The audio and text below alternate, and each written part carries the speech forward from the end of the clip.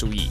Leaders of China and the European Union have agreed to maintain stable bilateral strategic relations, deepen cooperation, and work together to address global challenges. Chinese President Xi Jinping held talks with European Council President Charles Michel and EU Commission President Ursula von der Leyen, who were in Beijing for the 24th China-EU summit.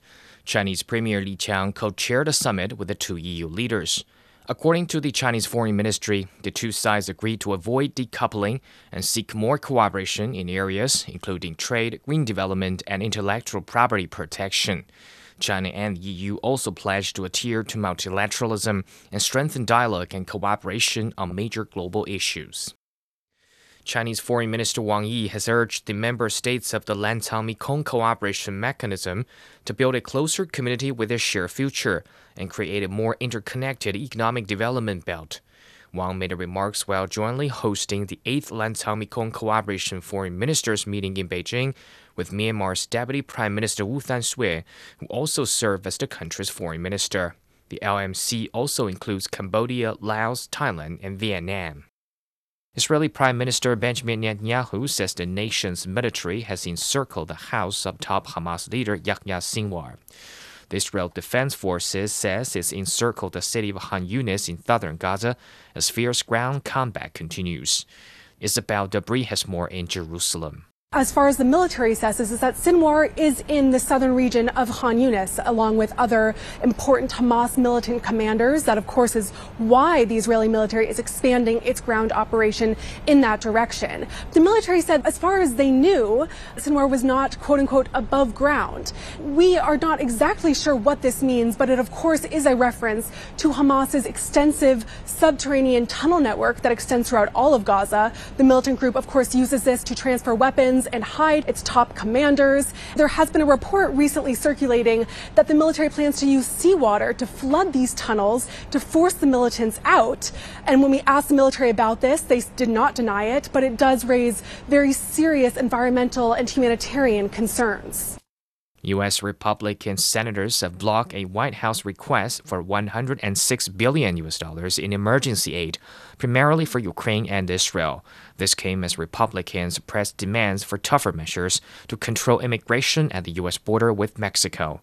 Wednesday's vote was 49 in favor to 51 against, falling short of the 60 votes needed. The vote marks a significant defeat for President Joe Biden. Earlier in the day, he pleaded with Congress to found Ukraine against Russia. The Singaporean Foreign Ministry says Singapore and China will put in place a 30-day mutual visa-free agreement early next year. Singapore's Deputy Prime Minister Lawrence Wong, currently on an official visit to China, says the agreement will promote more personnel exchanges and strengthen bilateral relations. Chinese Foreign Ministry spokesperson Wang Wenbin says increasing people-to-people exchanges is in the fundamental interests of the two peoples. Increasing people-to-people exchanges between China and Singapore is in the fundamental interest of the two peoples.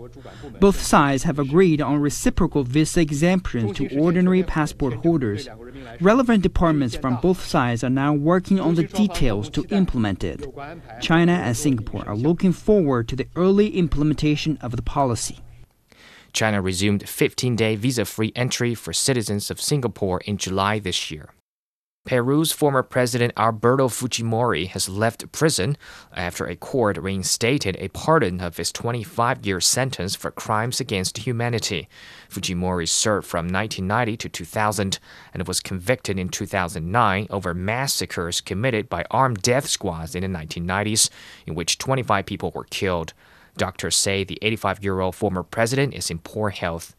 Google has launched its latest AI model, Gemini, which it says is able to reason better than ChatGPT and other rivals. The large language model will include a suite of 3 different sizes: Gemini Ultra, Gemini Pro, and Gemini Nano. Google says Gemini Ultra is the first AI model to outperform human experts on massive multitask language understanding. And that's the news. I'm Su Yi.